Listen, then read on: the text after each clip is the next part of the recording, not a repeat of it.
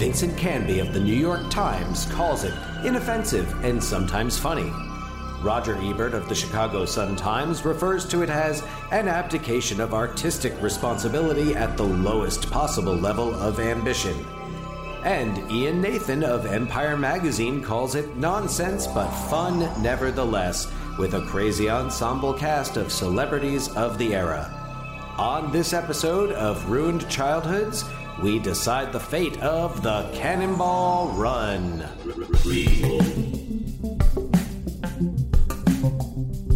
Sequel. Reboot. Which one will it be? Ruined Childhoods Podcast. Greetings, Starfighters. Welcome to another episode of Ruined Childhoods, your favorite podcast in which beloved movie franchises are discussed and celebrated and speculated upon in regards to potential sequels, remakes, reboots, adaptations, musicals, television series, or pretty much anything else that the powers that be want to do. I am Dan Wiener, one half of your hosting team. Hey, I'm John. I'm Dan's brother, and excited to be recording this podcast. We've had a couple of opportunities that slipped through our fingers to record this episode, but here we are, making it happen. Yes, we are determined as ever. Yeah, and before we get into the Cannonball Run series, which, oh my God, are we excited to talk about the Cannonball Run series? A movie, well, I guess I'd say movies that neither of us had ever seen before. That's correct, right? And yeah, we'll talk about it a little bit more after we talk about some news. But basically, I'm pretty sure that over the years, throughout my, decades of watching HBO and turning it on randomly, or probably not even HBO, like WPIX Channel 11, right? Those in the New York metropolitan area would know. I believe I have seen parts of Cannonball Run and Cannonball Run 2. I don't know that I had ever seen either of them beginning to end in their entirety before. This is certainly not a franchise that we grew up with or have like a close emotional bond to until now. Correct. And speaking of things that we grew up with, we got an email from a friend from our hometown, Cranford, New Jersey, Chris Dambola. Yeah, hey, Chris. So Chris, who I'd noticed had been liking our posts on our Instagram feed at Ruined Childhoods Pod. This is a long email. Do I just go ahead and read the whole thing? Yes, absolutely. Okay, so Chris writes, I'm a bit behind, but forgive me. I just finished Masters of the Universe, and I have strong feelings. First, it was not a pile of garbage, John. You are a pile of garbage. Okay, fair. John, you're not a pile of garbage. It's okay. I suggest that maybe he watch it again, like soon. I don't know. Anyway. Well, there's a difference between a movie actually having the qualities that make a film of quality and the qualities that make it fun to watch. Which clearly we find it fun to watch. So Masters of the Universe falls entirely in one category and really not at all in the other. Absolutely. All right. So moving on, he says, second, one aspect that the Netflix documentary harped on was how basically the entire franchise is a sham because they took a toy-first approach and cared 0% about sensibility of characters and backstories. You didn't focus on this much except to shit on Beastman and other lackadaisical nomenclature. Despite this, you highlighted appropriately the impact this had on our childhoods, because you know what? When you are 5 to 7 years old and playing make-believe, do you know what you name a gnarly character? Fucking Beastman. I think it's I think it's healthy to sometimes throw away sensibility and create something grounded in nothing. I don't disagree. No.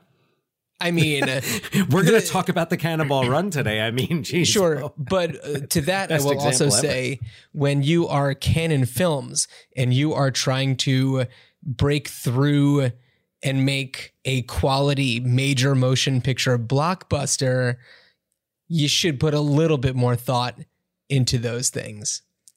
If you're going to refer to it as the Star Wars of the 80s and then put that quote on advertisements as though it was said by a critic, maybe go to some effort to make it a little bit more of that quality. Yeah. And then moving on, he says, third on the future, I think it can only go one of three ways. 1, serious. I'm thinking original Dolph Lundgren Punisher or later R-rated Wolverine. I'm imagining he means like Logan. Elevate the entire movie to the candor embodied by Frank Langella and maybe get a little dark. Totally agree. Mm-hmm. I want to go Frank Langella all the way. 2, fun. You mentioned Thor, but I am thinking more Guardians of the Galaxy or Ragnarok level comedy with serious action in between. I mean, I feel like it was already kind of in that camp a little bit. I guess maybe take that and then add like significant budget and right. Mm-hmm. Yeah, I guess budget. Yeah. And then 3, more fun. Think of the generation that this would be for. Is it to attract a new generation of kids? Maybe, but also fuck them. It's for us, 33 to 39-year-olds. Plus, I should mention, our generation in particular appreciates absurdity, though we are also burdened by a deluge of post-scary movie parody exhaustion. It would be a delicate balance. That's true. One thing you said stuck with me about how this battle has been going on for God knows how long. What if they all ended up back on Earth and for some reason had to assimilate, but then there was a catalyst to re-engage? Will Forte plays He-Man, who has lost all of his muscle but kept his bowl cut. Maybe too much of MacGruber and a blonde wig. Love MacGruber, by the way. Have we talked about MacGruber? I don't know if we've ever talked about it on the pod. MacGruber is so good. Anyway, moving on. Chris says he tries to get to the gym, but resents his trainer, Dolph Lundgren, and only works out in a maroon Speedo and boots. Chris, I imagine you haven't gotten to our Rocky IV episode yet because you will have some thoughts following up on that. In one scene, I love the idea, by the way, of Dolph Lundgren as He-Man's personal trainer. Sure. Yeah, right? In one scene, you see He-Man burying his cat in the backyard and discussing how he has coped with loss over the years. Then the camera pans out to show a couple other cat graves and one garage-sized plot for Battle Cat with the helmet sitting on top. Louis Anderson plays Skeletor that has completely given up and joined a bowling league in somewhere like Ohio where he effectively blends in. Wendy McClendon-Covey plays She-Ra, but keeps getting distracted from the mission to pick up younger dudes as a stereotypical cougar. Love you both. Please keep ruining my goddamn childhood. Stay Cranford, Chris Timble. Chris, thank you so much for writing. Hope it's okay with you that I just read that entire email on the podcast. Yes. But, you know, yeah, if anyone ever does email us and does not want their email read, please let us know. It should be the first line, if not the subject line. What was interesting about what Chris was saying is it kind of reminded me of kind of something that I had been thinking, because, you know, the original plot of the hypothetical Masters of the Universe sequel that never happened with Dolph Lundgren and Frank Lundgren, or actually it would have been not with Dolph Lundgren. I forget who was taking over, but anyway, they do have to return to Earth. But the idea about the assimilation, like how kind of like that humorous bit of the Eternians trying to assimilate, it kind of made me think of the Brady Bunch movie, which I think is one of the most brilliant adaptations of one material and turning it into something totally different and funny. It's truly brilliant. It's so good. And I would I think a He-Man movie in that vein would definitely be interesting. I like I said, I like Chris's idea of Dolph Lundgren. I like the idea of Wendy McClendon-Covey as as She-Ra. Mm-hmm.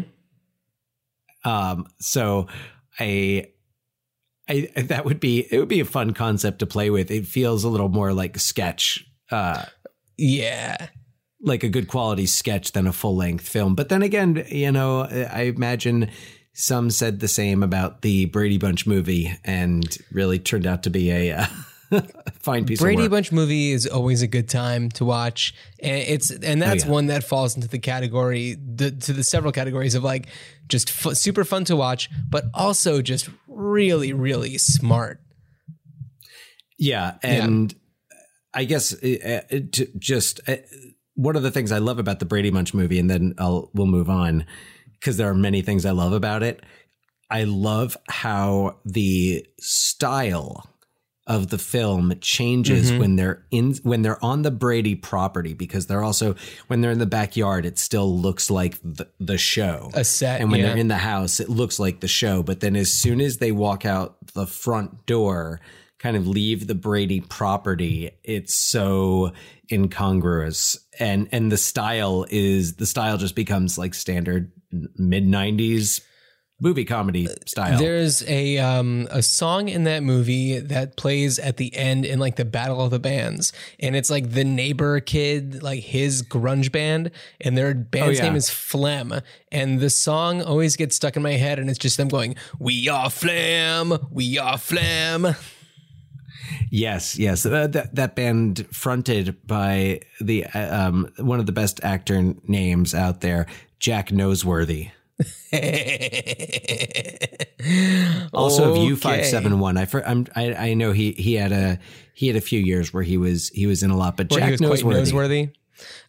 So moving on, because we did not intend to talk about the Brady Bunch movie, and although I have no problem with it, I want to talk about a few bits of news that we have in the prequel, sequel, reboot, remake, etc.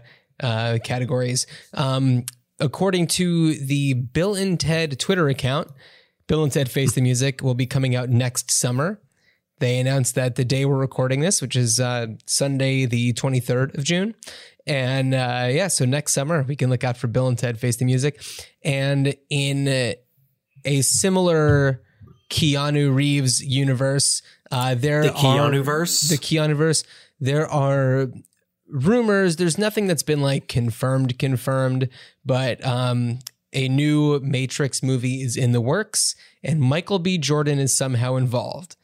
That is pretty much all that is known at this point. There is no information about exactly where it falls within the Matrix verse, whether it's a prequel or a continuation of the stories, or or maybe even just a reboot.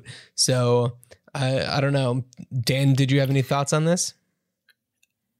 Personally, I think they kind of exhausted. I think what happened was The Matrix came out in 1999 and was more than just a Keanu Reeves sci-fi action flick, a Johnny Mnemonic, if you will, and it turned out to be like this, like philosophical. There's all this philosophy, and then came the other two Matrix movies, which were like, all right, let's really tap into all this philosophy and all this depth that people found in the first movie, and then let's just like kill it and overdo it. And I found like the second and third Matrix films, Matrix Reloaded and Matrix Revolutions. I was like Matrix Rebooted, Matrix Remastered, Matrix 4K. I feel like they've kind of exhausted it in that direction, but where there's still story to be told in that universe is prior to the original Matrix. And I've always felt, we don't get much backstory on Morpheus. Mm-hmm. We get some hints of backstory from the films, but we don't get a lot of backstory. We don't get backstory about, when did, at what point did it become the Matrix? At what point, how did this all happen? Who first kind of figured out, hey, we're in the Matrix. Right. So, I feel like a prequel, and maybe it's, who knows, maybe Michael B. Jordan is playing Morpheus, or maybe he's playing a new character. He's huge right now, and he's also a very, very talented actor. Well, there's also the other question, not to talk too much about the Matrix films, but what if Neo wasn't the first person they thought was the one, and maybe there was somebody else that they brought in and it didn't work out so great. So the other one, the original one, this is the one, but we all know the first one. It's not. This is the one. It's not the one. It's a one. The other bit of sequel news that I have, and this is less news and more of just like, hey, interesting information. But Space Jam 2 will feature players from both the NBA and the WNBA. Interesting. That's all. That's great. Yeah, of course. Now let's talk about the Cannonball Run. Oh boy. Yeah, the Cannonball Run trilogy. I did not watch the third one. I watched the first two. So, John, so this past week, we'll give a little personal insight here as to what this past week has been, at least on my end, which has kind of held us from recording. So we moved, and that's myself, my wife, and our 5-year-old finally completed this move that had been going on for weeks. Mm-hmm. And it is also for those new to the podcast, I am a language arts high school teacher, and it was our week of finals. Wanted to make sure things were prepared for that. And, the kids did presentations. It wasn't a whole big study and take a test thing. But so I was preparing for that and just kind of dealing with end of the year stuff and all this going on. And with all of this going on, so much of what I had to do was clerical. It was in my classroom, cleaning, opening up those file cabinet drawers where I just pretty much dumped papers. When I was I have way too many copies of this. I can use this for next year. So it was a lot of sorting. And in my classroom, I have a setup where I can stream and I can watch movies. So over the course of this week and over the course of my various tasks of whether it was just doing loads of laundry and folding, I managed to watch Cannonball Run. Oh, God. Cannonball Run 2 and Speed Zone, which is kind of the unofficial Cannonball Run 3. I think it was in some countries was released as Cannonball Madness, was it? Or so, and from Cannonball what I Fever, believe, the only tie is the Sheik. Is that correct? Yeah. Jamie Farr's character is the only one. And he returns in a cameo, but that, and it's that they're running the Cannonball race. Yeah, he's got a couple of moments, but we'll get to Speed Zone. Speed Zone, I will say I think all of these movies exceeded my expectations of how much I would enjoy them. Not that there weren't quite a few things I found questionable, and this definitely falls into the camp. This definitely falls into the camp of has a lot of qualities that make it a fun movie to watch, but not necessarily a lot that make it a piece of quality filmmaking. I'd say that plot-wise, they're very loose. There's really not much as far as stakes go. Yes, there is a the plot of these movies is that there is a cross-country race, and the winner gets X amount of dollars. I know in the second movie, it's $1 million or $2 million. The first movie, I don't remember how much it is, but it's just a cross-country race. And the characters that are there running the race, sure, they all have desires for the money. And in the first one, it's mostly the biggest stakes are really with Sammy Davis Jr. And Dean Martin's characters who owe a $30,000 gambling debt. I think gambling debt. They owe a $30,000 debt to the mob. And so that's really the only one that really has a lot of stakes. I mean, JJ, who is played by Burt Reynolds, just wants money. Yeah, I think isn't he, don't they hire him to do it? Doesn't someone hire him to do it? This is what happens when you cram 3 Cannonball Runs in the same week. They all kind of blend together. The thing is also, it's hard to remember because if that is true, it doesn't come up at all anymore. No. Yeah. No. And paired with Burt Reynolds is Dom DeLuise, who plays Victor, Of course. who also plays the like Don Corleone mob boss in The Shadows. Is it Don Cannelloni? Yeah, Don Cannelloni. And it's, these movies are very silly and meta, and they don't really fall within the rules of filmmaking or storytelling for that matter. What's up? Yeah, no, it's funny because when I read, I'm going to take it back to Chris's email. And when I read Chris's email and he talked about that kind of the post scary movie overdose, I feel like Cannonball Run shares some DNA with those movies because it features a lot of very self-referential meta celebrity cameos. Yeah, Peter Fonda. Like Dean Martin and Frank Sinatra play. They don't play Dean Martin and Frank, or no, not Dean Martin and Frank Sinatra. Frank Sinatra does play Frank Sinatra in Cannonball Run too. But Dean Martin and Sammy Davis Jr. don't play Dean Martin and Sammy Davis Jr., but they act like Dean Martin and Sammy Davis Jr. And in the second movie, they actually sing lines from some of their songs. So it's just kind of like wink, wink at the audience. And it's like, we know we're not taking this seriously either. So you don't have to, audience. It's just that kind of thing.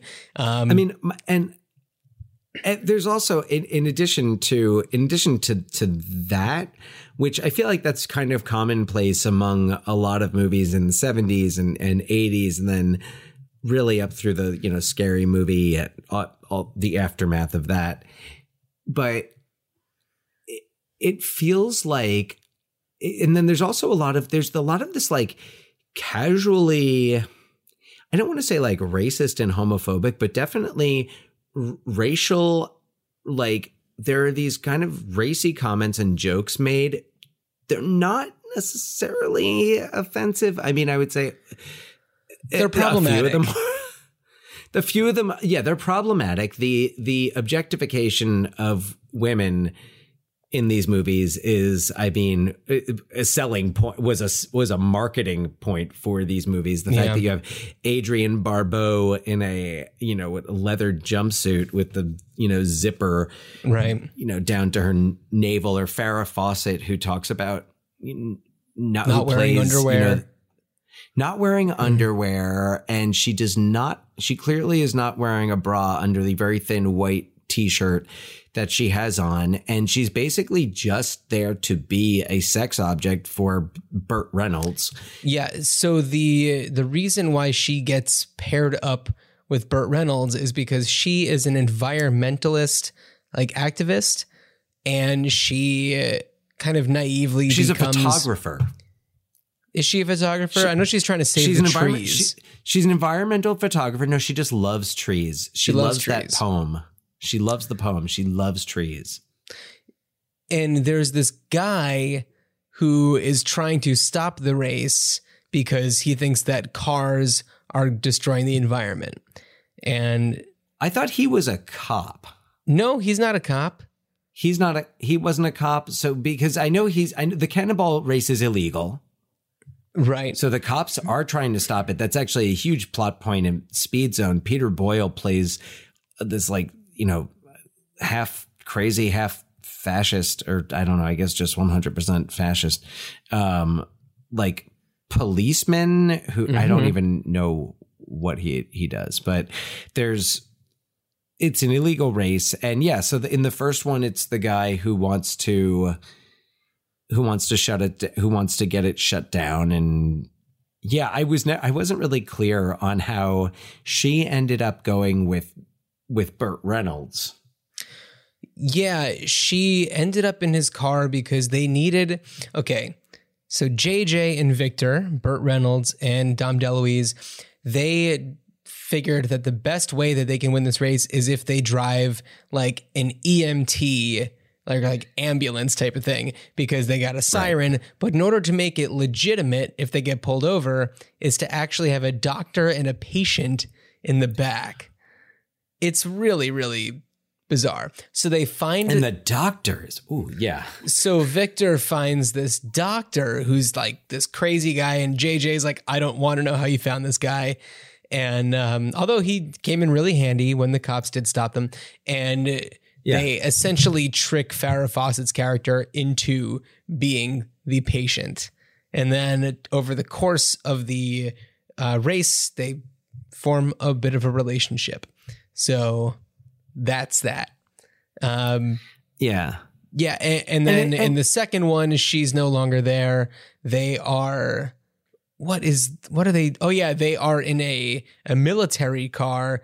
Burt Reynolds is dressed as like a general. Oh yeah. Victor's like some sort of private, and they are bringing they have a very highly radioactive nuclear something or other that they have to get to the East Coast or whatever it is.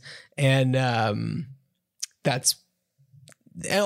they take on these two who they think are nuns, but they're actually actresses who are in the Sound of Music. Which is Mary Lou Henner and Shirley MacLaine. Shirley MacLaine. Yeah. Sister of Dick Tracy. So it's just so bizarre, and it really all doesn't make any sense. It seems like it was all written in an afternoon and people were intoxicated, but it's good fun. Oh yeah. It's crazy. It's funny because we'll talk about kind of the patterns of the, how well they did at the box office, which is, amusing. But if we're talking about just kind of ridiculous and absurd sequences from them, so Speed Zone was released in 1989.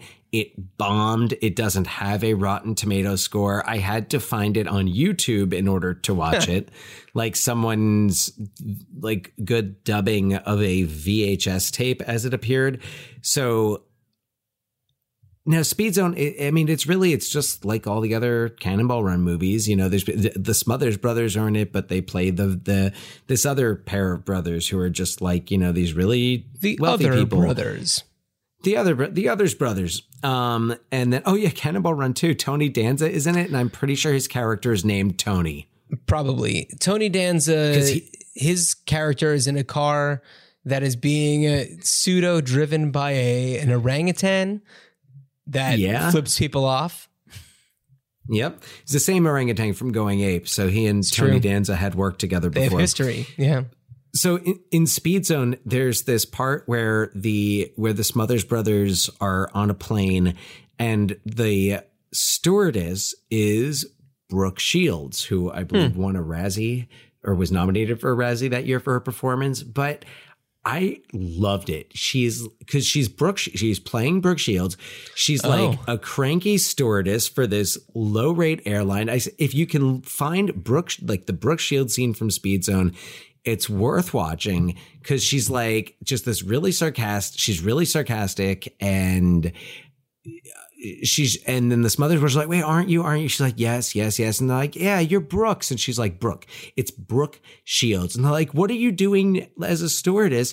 And she's like, well, after 4 years at Princeton, my professors thought that I needed to do something to get in touch with the real world. And like, this is it. And and now, of course, this is humor that you could do in 1989. Not so much maybe now, but someone hijacks the plane. Ooh. And they, no. They hijack the plane and they're like, all right, this is a hijacking. This plane's going to Nicaragua. And then one of the passengers goes, oh, do you think we could go to Costa Rica? And say, no, why don't we go here? And they start naming all of these other Latin American countries. So the people on the plane aren't panicked at all. They just want to go somewhere else in Latin America, not Nicaragua or El Salvador. It's one of the two where he says we're going, and then everyone's like, no, let's go to Argentina, and which I know is not Latin American, that's South American. But we also need to talk about Roger Moore. Wait, hang on before we get to Roger Moore. So just when you think this scene is like not going to get any more bizarre, Brooke Shields comes out with a food tray and like hits the hijacker, and the pilots come out. And by the way, the plane is taxiing at this time. Or the plane is like, it's taxiing on the runway, and so now the pilot comes out, the co-pilot comes out, the navigator, and they're all beating the crap out of the hijacker with like Brooke Shields. And it's so weird and random and funny. I couldn't believe it, but I was like, my God, this is actually funny. But yes. So yes, moving on to Roger Moore. Roger Moore also plays himself, but as if Roger Moore was James Bond. But except his name is Sidney Goldfarb. His name is Sidney Goldfarb, but he changed it to Roger Moore. And yeah, and I thought that he thought he was Roger Moore. Oh, you thought? See, I didn't get that impression from it. I thought that he thought he was Roger Moore because when he's talking to his mother, she's like, "Oh, Sidney, just right." I didn't think he was.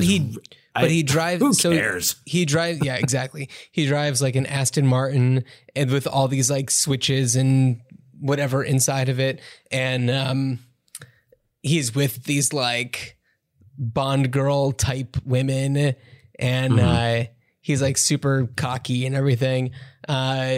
What else was there? Oh yeah, Jackie Chan is in it, and is one of his first American roles, playing a character named Jackie Chan, who is Japanese despite Jackie Chan being Chinese, and they drive the like super high tech Subaru that I don't know, can go underwater. Oh no, it was that the second one with Peter Keel. That was the second one. Yeah, with Richard Keel. That was the second one. Richard Keel, sorry. Because they played the Jaws music when the car went underwater. Yes. Because Richard Keel had played Jaws in the James Bond movies. Right. It's so... And Jackie Chan was apparently a lot of what was supposed to be Roger Moore's character got put into Jackie Chan's character for the second one. Yeah. Jackie Chan's character, Jackie Chan. It is such a weird meta... Oh yeah, series of movies. Jamie Farr playing the Sheik, and do we know where he is from? With the Sheik, where the Sheik is from? Yeah, no, not where Jamie Farr is from. The Sheik is just from somewhere in the Middle East. The Middle East, yeah, from like Arab country. Yeah, and the Sheik is extremely wealthy, is being driven in a Rolls Royce across the country. I mean, Jamie Farr, very, very funny. And Jamie Farr is of Lebanese descent, but is taking this Sheik character to the extremes. So that's another area where I was like, oh boy, they couldn't do this now. Yeah, I forget who it is that like when he pulls up. They're getting takeout, and the girl who brings him the food, and he's like, "Have you ever thought of joining a harem?" Yeah. And at one point, they do actually call him or refer to him as a camel jockey. Oh, that's right. Yeah. They refer to Sammy Davis Jr. as a chocolate monk at one point. Absolutely. It's extremely not okay. A lot of the language that's in these movies. So and I guess just to talk briefly about box office, because like, why were there 3 of these movies if they're so ridiculous? The first Cannonball Run was the 6th highest grossing movie of 1981. No kidding. Behind Stripes, which was at number 5. The number 1 grossing movie that year was Raiders of the Lost Ark. Huh. I mean, it's kind of not surprising just because of the people who are in it. You know, you have a lot of star power. Burt Reynolds, who had already done Smokey and the Bandit with Hal Needham, the same director. And Smokey and the Bandit is, I mean, plot-wise, extremely similar. Smokey and the Bandit is Burt Reynolds, who takes on Sally Field's character, who's like a hitchhiker trying to get away from her. She's a runaway bride. She's a runaway bride. And she's a runaway bride. He and his partner are bringing beer over state lines or like I think they need to get it through Georgia or they basically need to transport beer through like illegally dry states. Yeah. Yeah. And of course, trying to get away from, is it Jackie Gleason? Who's the cop, the Smokey? Yeah. Jackie Gleason. Yeah. Yeah. And I think his son was supposed to marry Sally Field. That's right. If I remember. So I watched it not too long ago. I watched it right after Burt Reynolds passed. So did I. Yeah. So back to the box office of 1981. Yes. So our top 5 are Raiders of the Lost Ark, On Golden Pond, Superman 2, Arthur, and Stripes. Then you've got Cannonball Run beating out Chariots of Fire, For Your Eyes Only, the James Bond movie of that year, The Four Seasons, and Time Bandits. And then also that year, just to put it in perspective, are the original Clash of the Titans, Warren Beatty's Reds, Mel Brooks' History of the World Part 1, The Great Muppet Caper, Excalibur, American Werewolf in London. A lot of, Escape from New York was that year. So a lot of movies that have kind of stood the test of time. And, they might not have been the biggest money makers of that year. Thief is another, I think, classic from that year. But yeah, Cannonball Run number 6 at the at the box office that year, and it opened June 19th of that year up against Superman 2. Yeah. That was the only other new release that week. It was Cannonball Run and Superman 2. And it's funny because Stripes, For Your Eyes Only, Great Muppet Caper all came out the following week. Okay. Yeah. And so now Cannonball Run 2 begins the descent. Now Cannonball Run 2 had the misfortune of being released, and I just want to make sure about this, but I'm almost certain that Cannonball Run 2 was released on June 29th, June 29th, 1984, 1 week after The Karate Kid. And so that's this week will be its anniversary. How many weeks? And then a few weeks after Gremlins and Ghostbusters. Oh, yeah. Yeah. So June 1984 was, I guess, not a good month to be released if you were not like an instant classic. Right. I mean, I do believe, though, that Cannonball Run 2 is the final feature film with Frank Sinatra. And it's, considering Sammy Davis Jr. and Dean Martin are also in it, it's like the last pseudo Brat Pack movie. Well, Rat Pack. Oh my God. I was so afraid I was going to say the wrong one too. Was Anthony Michael Hall in? No, well, also Probably. Shirley MacLaine. Shirley MacLaine was an honourary Rat Packer. Is that true? I didn't know that. Yeah. No, Shirley MacLaine was kind of part of that whole crew, Vegas and all that. But yeah, so 1984 is when Cannonball Run 2 comes out. And despite all of these things, it lands number 32. It is beaten out by The Last Starfighter at number 31. Yeah. And then, of course, like the top movies that year, Beverly Hills Cop, Ghostbusters, Indiana Jones and the Temple of Doom, Gremlins, The Karate Kid, Police Academy, the original at number 6. And then let's see, where did Speed Zone land? Oh boy. Now, of course, what's funny is Speed Zone was released in 1989, where the top movies of that year are, Batman, Indiana Jones and the Last Crusade, right? Lethal Weapon 2, Ghostbusters 2. So it's kind of like Cannonball Run is just not doing well. And Speed Zone ends up not even in the top 100. It ends up, I want to say, at like 120. Oh, wow. It did not. Let's see. Oh, yearly 131. It was placed at 131. for 1989. 31. Wow. Yeah, and it was released April 21st, 1989. And yeah. Yeah. So, Dan, Yeah, what John. would you like to happen with this franchise? Well, and and this is kind of a question that I wanted to ask you and see what your thoughts were. Because the first thing, as I was watching original Cannonball Run and thinking about, oh, wow, like back in the 70s and 80s, like you could do a movie like this, and not even with all the, the non-PC jokes and all that. Honestly, you could get rid of that and still have a movie. Oh, yeah. But I was like, all of the kind of the meta jokes and everything, the humor really relied on this kind of universal celebrity. The fact that like, okay, everyone knows who that Charles Nelson Riley is in Cannonball Run 2. And it's Charles Nelson Riley was not like necessarily an actor. He would just be Charles Nelson Riley in a costume being Charles Nelson Riley. Like it's Alec Baldwin's impersonation of Charles Nelson Riley is so spot on.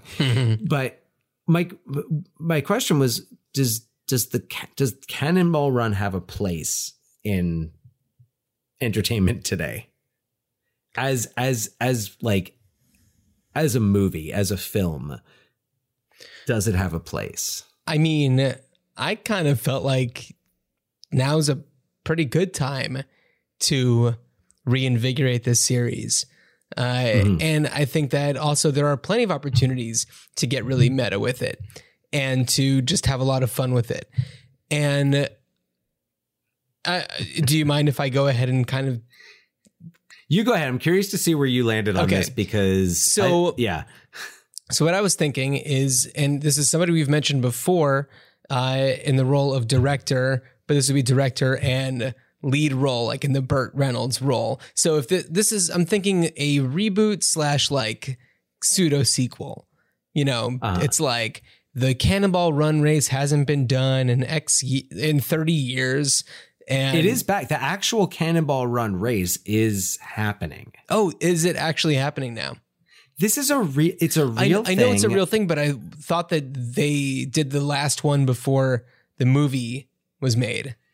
No, I think it's come back. I don't know if it's still a cross-country race, Gotcha. But it is still a thing. I actually think that there was like a documentary style TV series on it starring, I think Bill Goldberg might have been the former pro wrestler and auto enthusiast Bill Goldberg. Fair enough. So I was thinking something, it could be directed by Dax Shepard, who did Hit and Run and Chips and is, I think, really good at the just like fun comedy. And I think this would have to be like an R-rated comedy, which is kind of becoming a thing again. Yeah. Yeah. So if we have somebody like Dax Shepard behind the wheel, if you will, and then we get people involved, and clearly there can be plenty of other, actors doing their thing. But in the Roger Moore role, you could have Daniel Craig doing it. You could have Will Ferrell and John C. Reilly in there. I'm trying to think of people who were in movies where they are drivers. So Will Ferrell and John C. Reilly are maybe a pair. Maybe would you have them as Team Shake and Bake from Talladega Nights? Either yes, or they would be so similar to those characters and have a very similar catchphrase. How about what if you had Jim Carrey and Jeff Daniels as one of the pairs? I thought about that. They're like in the dog they're car? like the no, maybe not in the no. I'm thinking with them a little less like Dumb and Dumber and a little more like either they're like the two dads of an engaged couple or they're a couple. I don't know. I've also got Jay Leno and Jerry Seinfeld. Perhaps they are drinking coffee in cars. Yeah. Would you bring back Jackie Chan and team him up with Chris Tucker or perhaps Jet Li? It depends. Is it Rush Hour? We could have Frankie Muniz in there driving one of the Fast and Furious cars. Frankie Muniz? Yeah, from Malcolm in the Middle. You hear he's like a car racer now. and he like bought No, one of I the had cars no from idea. Fast and the Furious. Yep, it's true. I had no idea. Another thing I was thinking, you can get John Hamm in a Mercedes and Matthew McConaughey in a Lincoln, since they are the voices of those two car companies. Yeah, just do like stuff like that where it's like people you would actually want to see in these movies, but they're there for these like goofball reasons. But damn, wouldn't McConaughey make a great kind of like a JJ, a new... I feel like Burt he's Reynolds. a little old for a JJ. Maybe. I don't know. See, I thought so, and I don't want to interrupt you. I won't start on my. Oh, my no, rant. I've just Or have not like rant. a list of other people I would want to see in it, but none of them are as like fall into that meta category. I go think ahead. so. Here's where I'm going with this, and man, did my head went in a million places. So I was thinking. So I was thinking along the same lines, Will Ferrell and, kind of like doing those pairs. I was thinking if you were going to try to have a JJ McClure, a like kind of male lead character, and I think Dax Shepard is great. I think Ryan Reynolds, who could use something that's not Deadpool Right. or Detective Pikachu. So I thought it would be a decent thing for Ryan Reynolds to do. Creatively, I had been thinking perhaps of like Broken Lizard as a team to shepherd this to the screen. And I was kind of thinking about the nature of it. And I was like, what would make me really excited to watch a Cannonball Run? And what format, what casting, what creative would allow it to be that like meta? And I don't know. I think that this should be a Happy Madison production. I would imagine. So think about, for Netflix. Okay. For Netflix. Because, what's going to get people to watch it? What if you just kind of pepper it with SNL vets? Get Mike Myers and Dana Carvey in a car together, see if you can get Eddie Murphy, get Chris Rock, get David Spade, Steve Buscemi, Keenan and Kel. Yeah, right. Half of them is from SNL, and then with that, with Adam Sandler, you can get, Drew Barrymore. And then it doesn't just have to be SNL vets. Like, what are the Wayans is up to, Right. Like, there's so many, and like new people, your Leslie Jones, your Kate McKinnons, your Maya Rudolph's, Rachel Dratch, Steve Martin and Martin Short. Get them in there for a cameo. Why not? They play banjos. I would love it. What if you got Bill Murray and Chevy Chase? Oh my God. Does anybody, I don't know if anybody would be comfortable enough for that. That's the only way I would be interested in seeing it with Chevy Chase is if he was going to be stuck in a car with Bill Murray. But I don't know. I was just kind of I was thinking about that, and I was also kind of trying to think. I was like, all right, well, who else? What other companies have partnerships? One thing to add to that. If it's a Happy Madison production and you're talking about people driving in a car, you have to have the O'Doyle family. You have to have, right. You got to throw in the O'Doyles. Get Carl Weathers. Come on. Sure. There's so much. But I don't know. I was just kind of thinking, I was like, man, I just get like a classic, like SNL movie with just like, and it doesn't have to just be SNL people, but, and then the other thought that I had, and this is more of a like, okay, how would something like this realistically happen? Whoa. Hold on one more second. You know who is going to win the race though?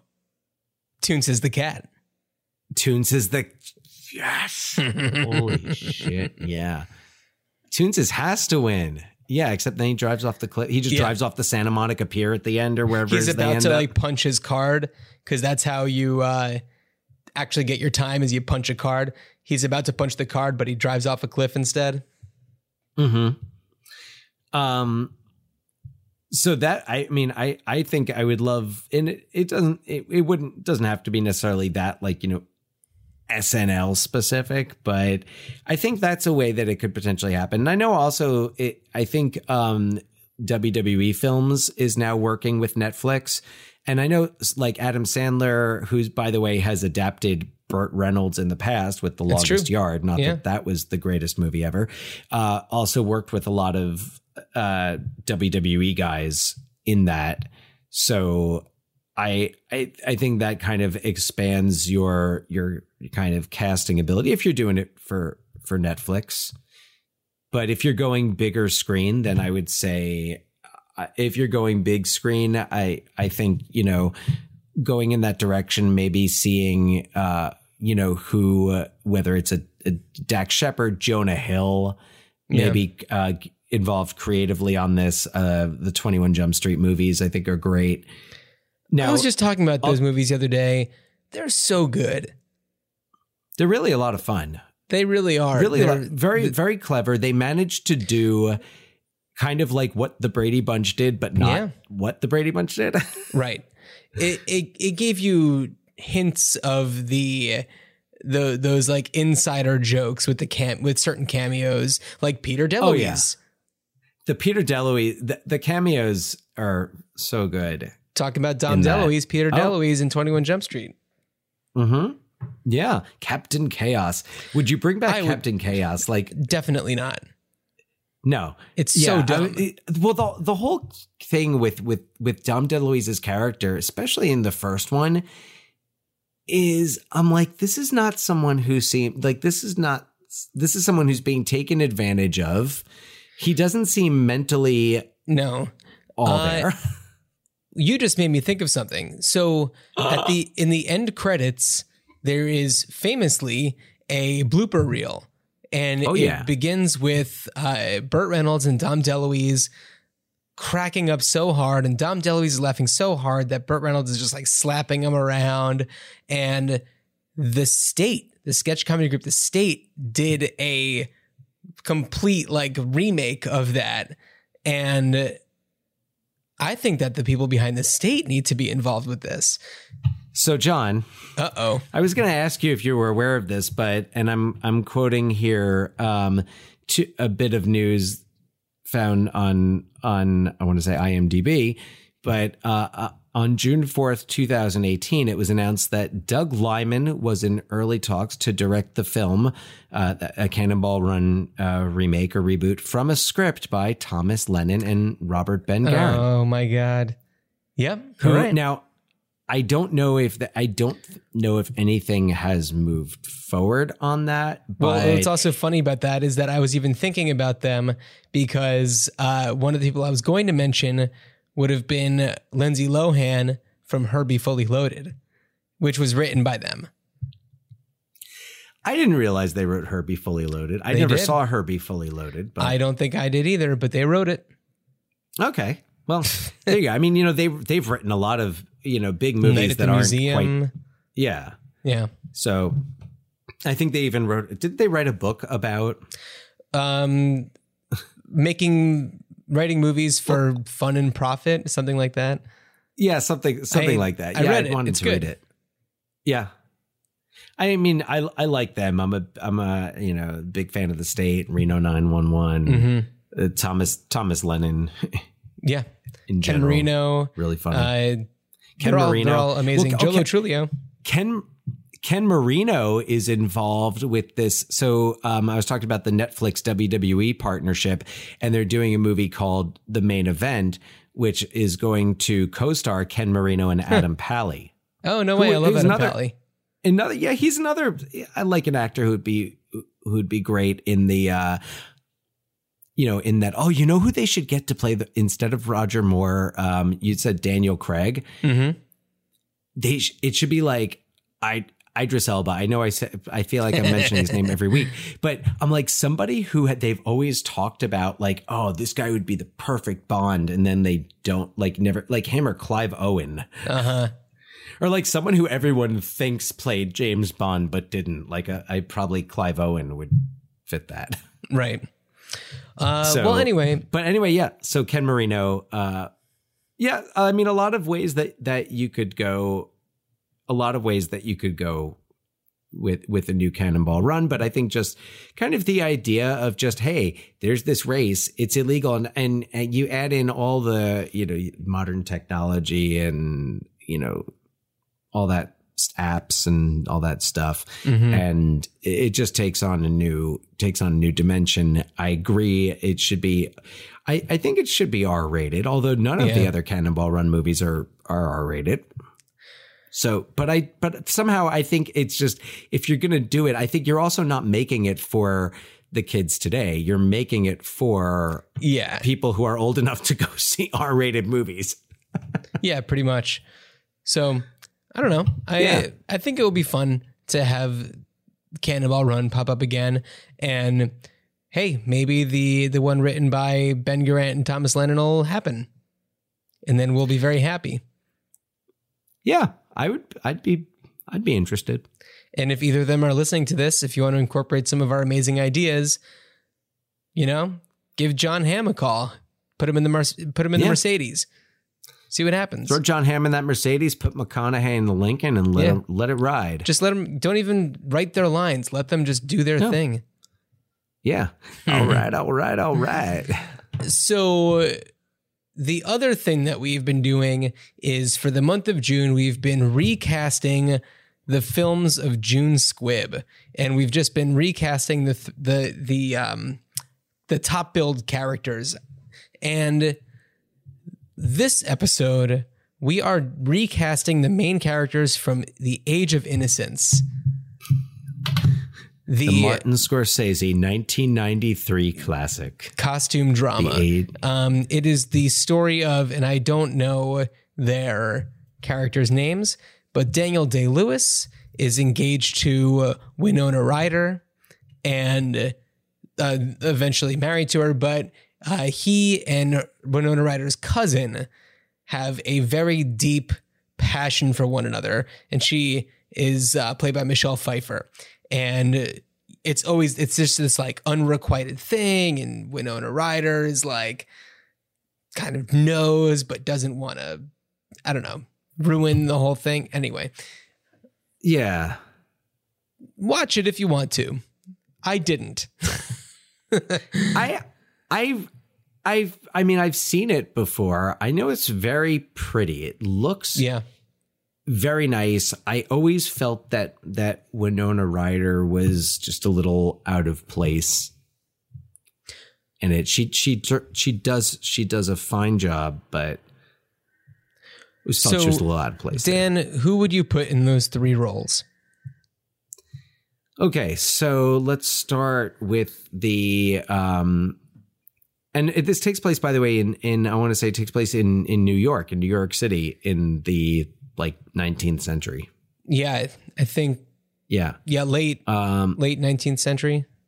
Because I was trying to remember if Daniel Day-Lewis, like what accent he used for this, and I think he's straight up American. And they are socialites, to give you just some more context. Yes, they are. So let's see. So starting in the Daniel Day-Lewis role, he plays Newland Archer, not Sterling Archer. Newland Archer. Daniel Day-Lewis has the best character names. What's his name in Phantom Thread? Woodcock. What's his first name though? I don't remember the first name. Reynolds Woodcock. So good. Yes. Yeah. Yes. I don't know. I had some trouble. I had trouble thinking about this without watching it. But my pick for the Winona Ryder role, I guess the first name that popped into my head was Emma Stone. Okay. Who I guess I could also see her. I think it would be funny because I would almost love to see a Emma Stone, Rachel Weisz reunion here. With the favorite is what we're referring to. So I thought something similar, but I decided to go in a different direction because we're actually recasting this movie for a modern, reboot. So I decided to go in a different direction. So what did you actually put down? Oh, my actual picks for this, it was, I kept Emma Stone in the Winona Ryder role, and in the Michelle Pfeiffer role, the Countess Olenska, her name is, in that.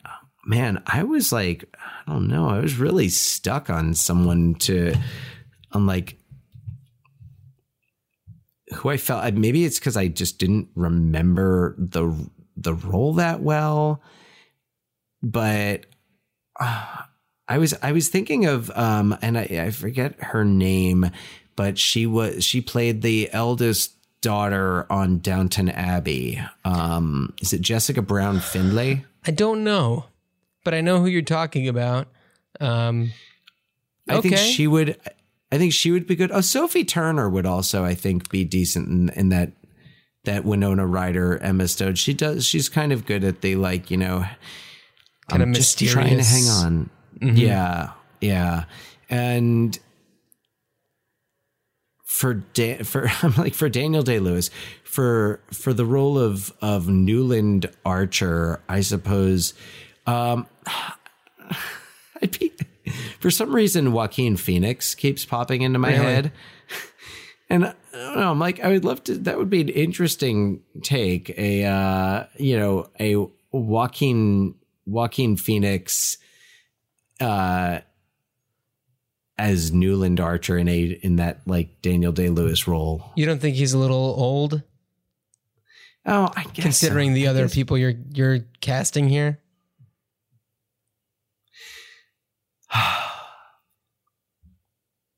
Man, so I guess Jeffrey Rush is out. Okay. Jeffrey Rush is a contender. I don't know. Put him in the makeup chair.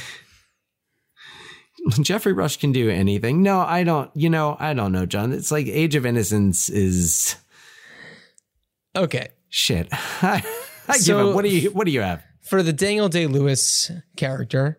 I put Ryan Gosling. Oh, right, James McAvoy. James McAvoy would also be good. I was trying to think of who could be that, like, charming, wealthy, young, I don't know, just socialite. And Ryan Gosling, I felt, he just kind of nails that kind of stuff. What about Christian Bale? Too old. Too old? Yeah. For the Winona Ryder character, I thought Alison Brie, the kind of like, I feel like she's played this kind of character before where it's, Trudy, she has there's the plan and she's got to stick with the plan. Yeah. It's very, Trudy Campbell. Her Mad Men character. Yeah. Yeah. But she's done a lot since then and grown as an actor. And I thought that, why not? And then for the Michelle Pfeiffer character, I was thinking Brie Larson. So Alison Brie Larson. Yeah, why not? Team Brie. Team Brie. Yeah, okay. Because I was also thinking Emma Stone for the Michelle Pfeiffer character, but I was like, Emma Stone and Ryan Gosling, I think we're done with that. Yeah, we're done with that. We've done it twice. We're good. Yeah, I'm good. Good on that. Good on that combo. Anyway, thank you all for bearing with us in our month of June Squibb recasts. It was a weird idea. Yeah. Yeah. It's okay. It's all good. We went with it. So anyway, John, would you like to share what we have coming up on our, we're out of squibs. We're all squibbed out. Yeah. So for the next episode, and this one will likely come out either mid or late July. We're taking a little bit of a summer hiatus, but we will be back in full force come August because we are going on a little family trip and I am bringing the microphones with me. So we will have plenty of time to record. Who knows who's going to pop in on these episodes? Who knows? But for the next episode, we will be talking about the classic film that you probably watched on Comedy Central, Summer School. Summer school. Yeah. Mark Summer school Harmon. will be in session. Summer school Good will be in old Mark session. Harmon, Kirstie Alley. Yep. It's a movie that I remember watching hundreds of times. It is truly bizarre and problematic, but we will talk about that on the next episode. Yeah. And the teacher in me, very, very excited to talk about. I feel like, and I don't know if I should be admitting this, but like I do feel sometimes like my style is Mr. Shoop-esque. So, oh boy, I'll be bringing you the educator's perspective on summer school when next we speak. Cool. Well, if anybody has any thoughts, please email us, ruinchildhoodspod@gmail.com. Check out our Instagram at ruinchildhoodspod.